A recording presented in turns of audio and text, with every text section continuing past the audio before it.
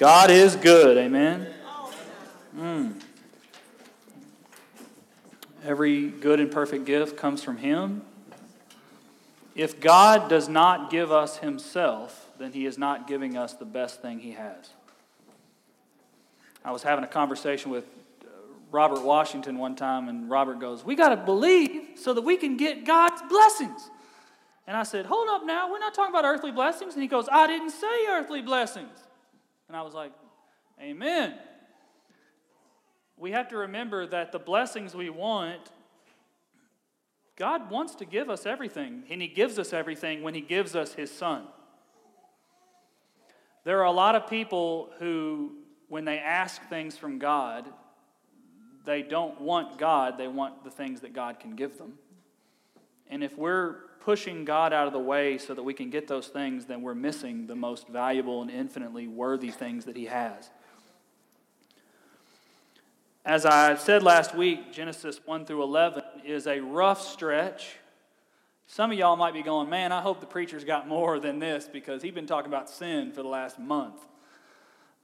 We got the fall of Adam in Genesis 3. We've got Cain murdering Abel in Genesis 4. We've got the earth being completely corrupt and flooded in Genesis 6. Now, just in case you were getting a little excited and going, "Ooh, we got Noah." Well, Noah gets drunk and passes out in a tent in the end of Genesis 9. And, of course, we have the Tower of Babel in Genesis 11. And if I'm Moses, and by the way, Moses is the author of the first 5 books of the Bible. If I'm Moses, I'm going, wow, it's a lot of bad stuff. When did you start doing good things? If I had to summarize the first 11 chapters of the Bible, this is how I would summarize it right here. Sinners rebel against God. God judges sinners. God saves sinners. That's it. And that's very simple. That's how I would sum up the first 11 chapters of the Bible. Man keeps rebelling against God. God keeps judging the sin. And God keeps showing mercy. This is a pattern that develops throughout the entire Bible. In fact, you could make the contention that that's the primary theme of the Bible. One scholar thinks so. Jim Hamilton in the Southern Baptist Seminary says the glory of God in salvation through judgment is the center of theology. Man sins, God judges sin, God saves a remnant. Man sins, God judges sin, God saves a remnant. Man sins, God judges sin, God saves His people. This happens over and over and over and over in the Bible. In fact, we can't get around this at all. If anyone does, I think I've often heard a lot of people go, "Why are you guys talking about judgment all the time?" It's because we're people of the book. God's Word talks about judgment consistently, but that theme of judgment turns people off today. But we've got to understand that God wants judgment to be one of the central themes of the Bible. When God judges sin, He shows His holiness. He's completely set apart from us. He is completely different. God is morally pure. When He judges sin, He shows His righteousness. God will always do what is right, regardless of what other people think. God shows His goodness. God will never let sin go unpunished. When we ask God to stop talking about sin, when we ask God to stop pointing to our sin, we're asking God to be someone other than Himself. One of the greatest quotes in church history, and I mean this, I say that a lot, but this one I love. One of the greatest church history quotes is by a guy named Richard Niebuhr. Raise your hand if you've heard of Richard Niebuhr. Anybody? Okay. Somebody asked Richard Niebuhr to define liberalism. They said, "What is liberalism?" Everybody throws that term around. What is theological liberalism? This is what he says. "A God without wrath brought men without sin into a kingdom without judgment through the ministrations of a Christ without a cross." That's liberalism. I love that. I mean, I hate it, but I love the term. A God without wrath brought men without sin, a kingdom without judgment through administrations of a Christ without a cross. In other words, if you want to identify a church that has abandoned the true message of the gospel, find a church that doesn't talk about wrath, sin, judgment, or the cross. And of course, we know all these things accentuate and emphasize the love and the mercy of God in the gospel. What is the gospel? Well, here it is. Jesus absorbed our wrath. Jesus paid for our sin. Took our judgment. Jesus hung on our cross. Why? Because of His great love. That's the great news of the Bible right there. That's the reason we come to church.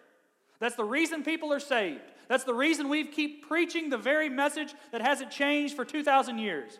That's why Jesus came to earth. If we leave out judgment, we leave out grace. If we leave out grace, we leave the gospel out. But God's rescue plan to save humanity begins in earnest in Genesis chapter 12. God begins his recovery effort, if you will, in Genesis 12. And that's what I'm going to read this morning. So if you'll turn your Bibles to Genesis chapter 11, verse 27. We're going to start a little bit at the end of chapter 11. Genesis chapter 11, verse 27. And then we're going to go all the way to the 9th verse in chapter 12. If you found it, good. If you don't have a Bible, we'll have it up on the screen. Nevertheless, stand for the reading of God's Word, if you may.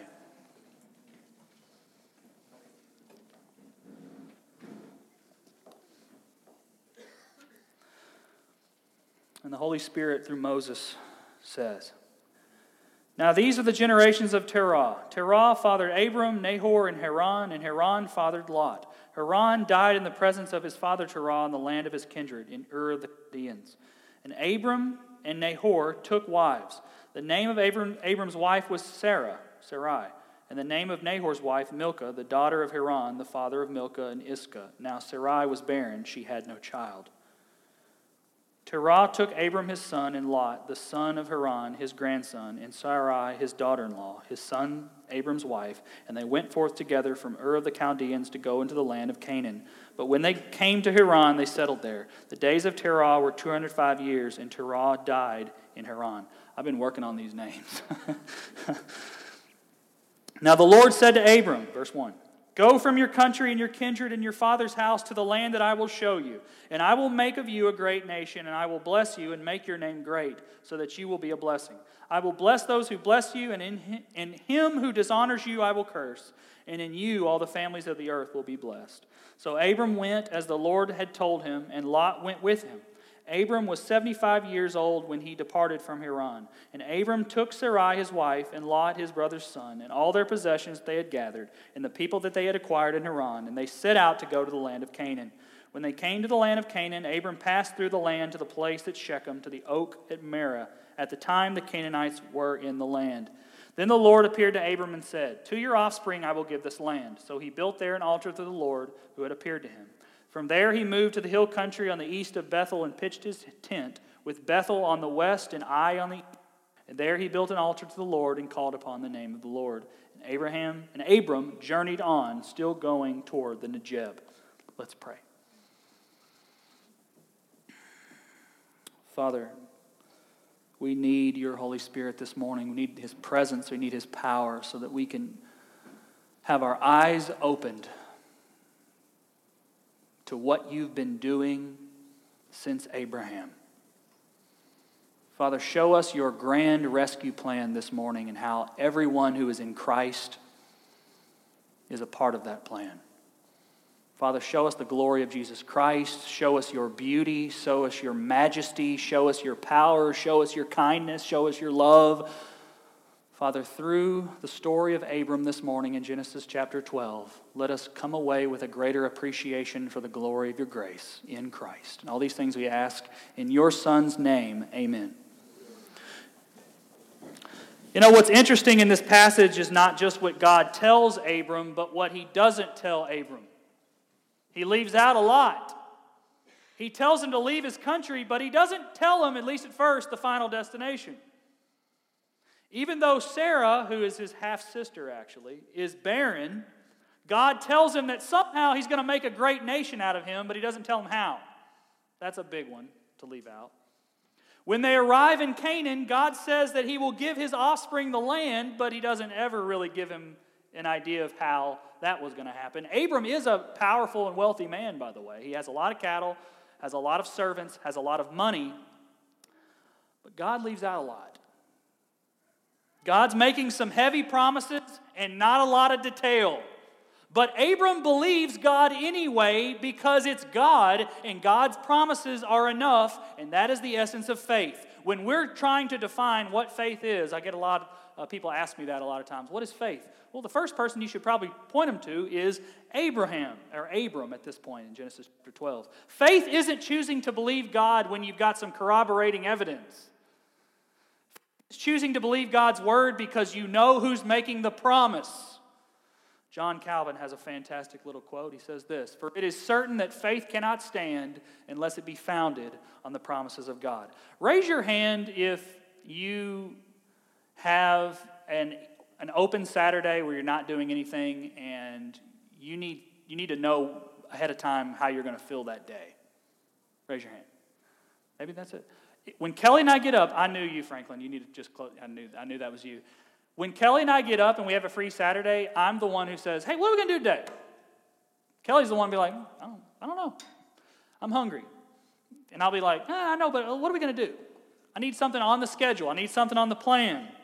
That's me.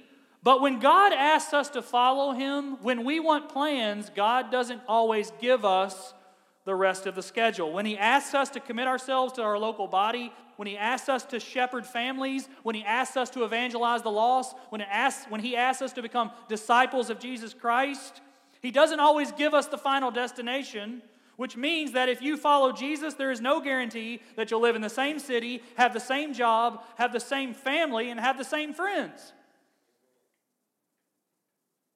Now, we want those things, but when we insist upon those things before following Jesus, we're saying, "Jesus, you're in Shark Tank. Show me what you can give me, or I'm not going to invest in you."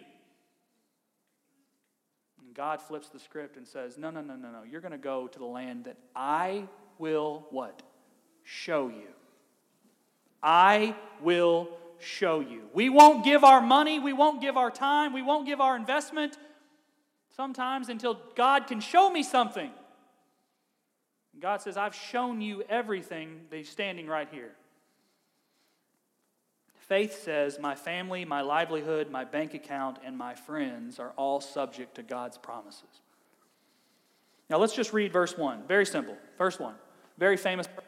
"Now the Lord said to Abram, go from your country and your kindred and your father's house to the land that" what?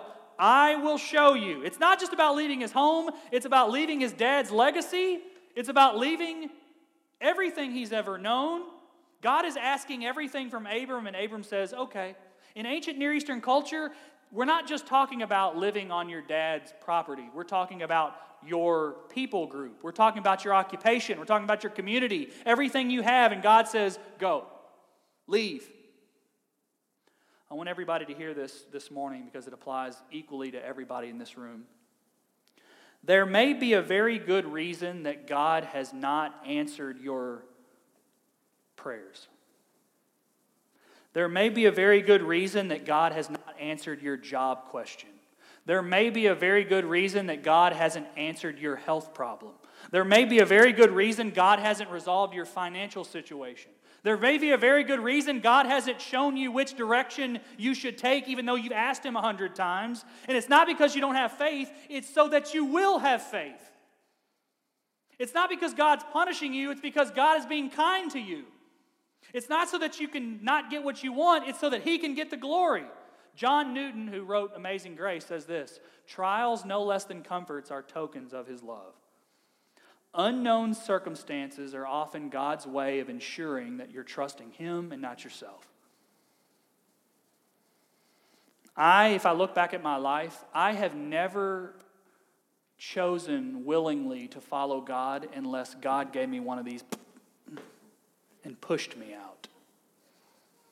And we don't see that with Abram. We do see that with Moses. Moses had plenty to say. I don't know about that. I've been oftentimes more like Moses than I've been Abram. I don't talk good. You should get somebody else. Let me think about that. Meanwhile going, I'm not going to do that.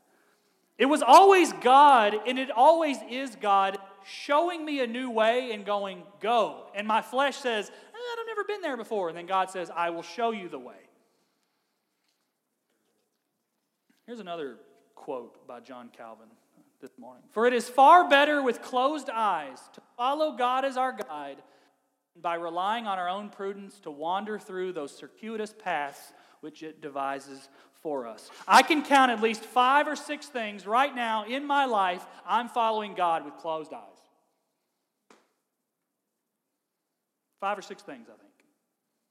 I'm following God right now. I mean, I'm following Him with my life. But if I try to count the circumstances and the situations and the issues that I've got going on in my life, there are about 5 or 6 things right now that I'm going to Him hardcore with prayer every single day, given over to prayer, asking God to show me what His will is, to make it clear. There are about 5 or 6 big things in my life right now that I know not one thing is going to get done unless I go and ask Him, and I ask again, and I ask Him to solve something, I ask Him to show me something. There are about 5 or 6 things right now in my life I know that nothing will get done unless it is done by the power of God. And I have to labor in prayer. Because I know that trials produce prayer, uncertainty produces prayer, unknowns. I don't pray. I pray more in trial than I do at the beach. I just do. Some of y'all are like, oh, actually, I like to pray at the beach. Well, good for you. Prayer is how we know where our trust lies. And of those 5 or 6 things that I'm given over to, and that's in addition to praying for all of you. That's in addition to praying for the easy stuff. Praying for 2 little twins over there. Praying for my wife. That's the stuff I pray for every day. I'm talking about stuff that I'm on my knees just saying, God, please show me. And you know what the truth is? God may only answer one of those prayers. God may only answer 1 or 2. Maybe none of those are eternally important. Maybe He hasn't answered it because He knows that I haven't given myself over completely to trusting Him yet. Until I trust Him fully and I believe like Abram and say, I will go, you will show me. The heart of Abram is what God wants every single time we go to Him in prayer. It's not hey, I'm getting ready to go to bed. Hold on. And I do this a lot, and I know you guys do too. Your head will hit the pillow and go, God, I love you so much, and I love you, and protect my blah, blah, blah. And let me be clear. Bedside and pillow-side prayers are not inauthentic. Keep praying in your bed. Keep praying, like me, after you get coffee in the morning. But pray when it's inconvenient. Set your phones to pray. Get with people and pray. Have times to schedule your prayer. And you know what I think Satan does a lot of times? He goes, no, don't do that because that makes it fake. Let me tell you, every time I'm talking to God in Christ, as one of His saints in faith, it is not robotic. It doesn't matter if my iPhone told me to do it or not. You know what's interesting about faith, looking back, is that I often didn't sound like Abram in many times in my life. When God told me to do something, God showed me something. It was compelling upon my conscience and my soul to go in faith and to just trust God in an aspect of my life. I didn't do what Abram did and go. I kind of hesitated and God had to push me out. But what's weird is looking back, those are some of the sweetest memories I have. Being in dark times, being in uncertain places, having circumstances in my life I didn't want to be in. Now I look back today at God's providence. I have sweet friendships and sweet sanctification, sweet memories that God made in dark times of my life, where God was saying, go to the land I will show you. Kelly and I were looking at old pictures the other day, and Kelly saw a picture of Louisiana. And our house was flooded in Louisiana, and she saw that house. I know my wife has bad memories of that house. I just do. And Kelly was looking through, it might have been a moment of nostalgia, but she was looking through and she goes, oh man, I miss that place. And she moved on and went, hold on, you hate that place. No, you don't get the nostalgia card. You hated that place. We got flooded. And then she goes, yeah, I know, but there was so much there. Praying for our babies coming home, trusting God when the floodwaters came in and we had nothing. There was so much sweet memories. So much of God's power was sanctifying us. So many times when we had nothing and all we had was God, we were on our faces and we were trusting in Him. Those make sweet memories for the Christian.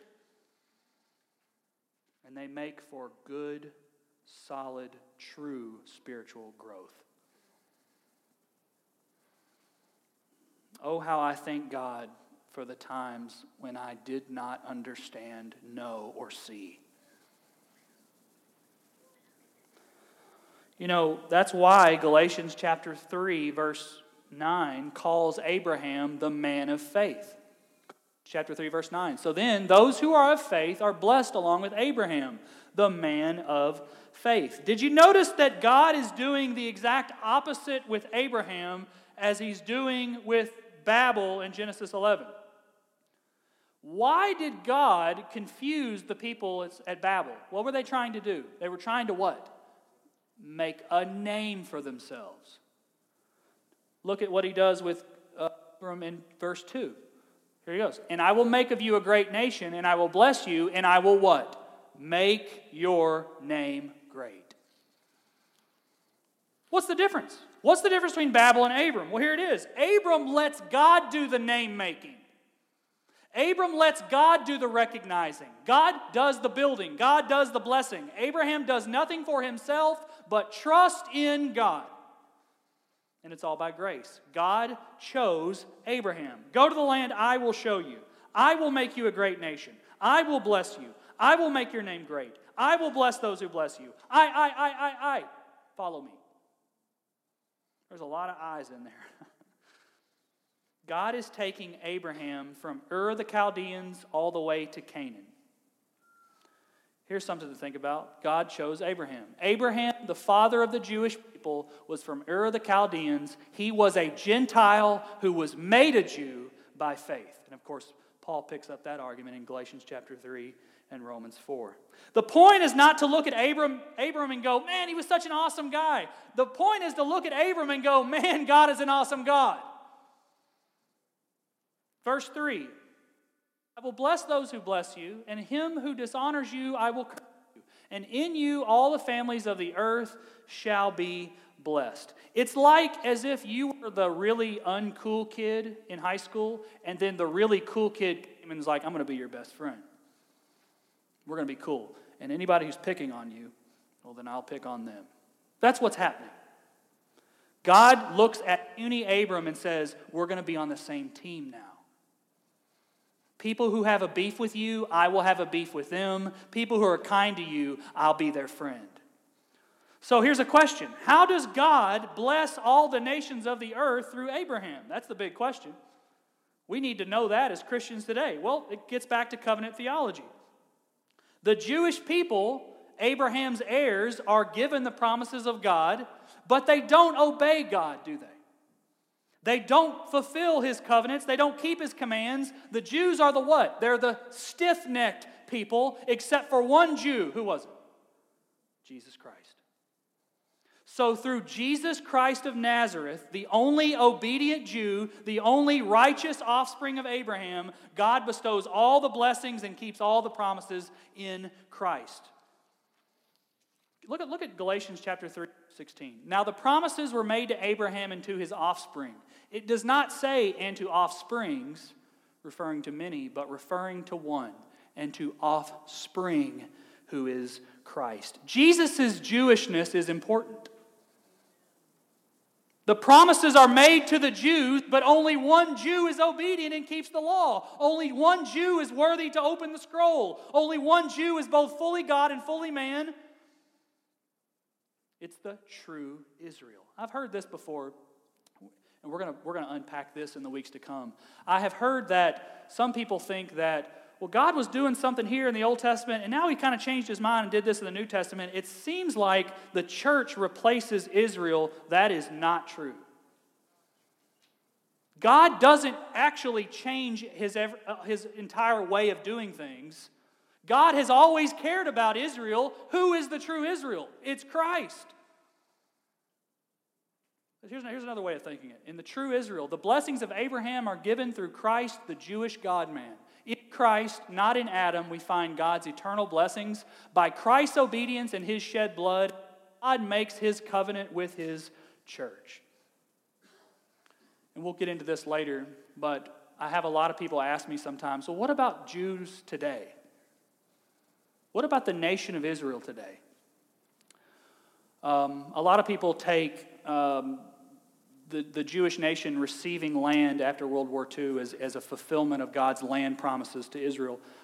Very compelling evidence, but I don't think that's the fulfillment. I think the fulfillment is Christ. We don't need to get caught up with land promises when we see that every good, perfect, and gift that God has to give us is Christ. 2 Corinthians chapter 1, verse 20 says, all the promises of God find their yes in Christ Jesus.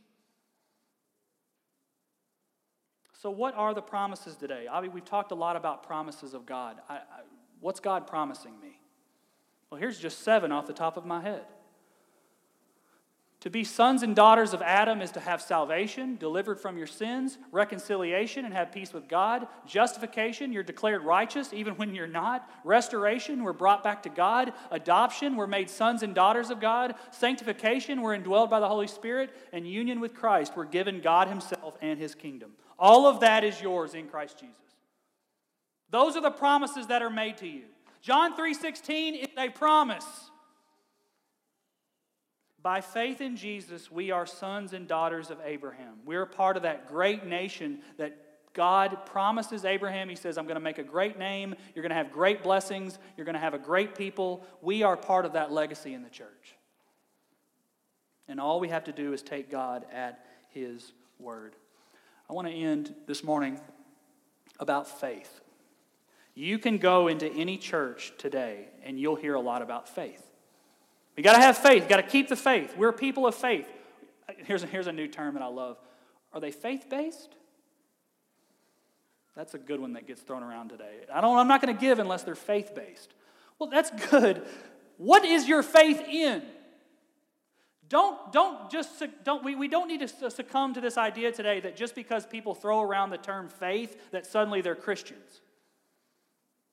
There are a lot of unbelievers, especially in the Bible Belt, who can throw around and they can speak Christianese, and by the time you're done, you're like, that guy knows his stuff. When all the while, it's not that Abraham has faith, it's who his faith is in. I don't have faith that I'm not going to die a year from now. I don't have faith that God's going to give me earthly blessings. I don't have faith that God's going to take care of my body. I don't have faith that I'm going to make a lot of money when I grow up. I don't have a lot of faith that God will do anything in this life. Only thing I have faith in is that the promises of God are sure and that whatever happens, God is good, it's for my good, and it's for his glory. That's it. And here's another thing. This isn't even in my sermon. Well, Abby, what about when he says when you give tithe, God will give you blessings? No. You give God his money, and you let God do what is best for God, knowing in faith that whatever happens to you is for your good. See, we don't want the money. We don't want the material. We don't want anything the world can give us because the things we love are in Christ. My faith is in nothing less than the crucified and risen Jesus Christ. That's it. Therefore, when the Todds are in a really tight financial situation, when someone whose last name is Todd has died, when someone in the church is hurting, when there's an uncertainty with our church and we've got to rally together, our faith is not in ourselves. Our faith is not even that God will give us certain things. Our faith is to cry out to God, to ask him to do things that if it be his will, but our faith is ultimately to come to God with open hands, trusting him fully, knowing that whatever God decides to do, it is for his glory, and if we are in Christ today, he works all things for the good of his people. That's what our faith is in. Just like Abram, you go, I will show you, and we will believe. If you've never believed in Christ, if you've kind of believed in the gospel before, but you kind of want to add Jesus to your life, get your life out of the way and let Jesus become your life. That's faith. Let's pray.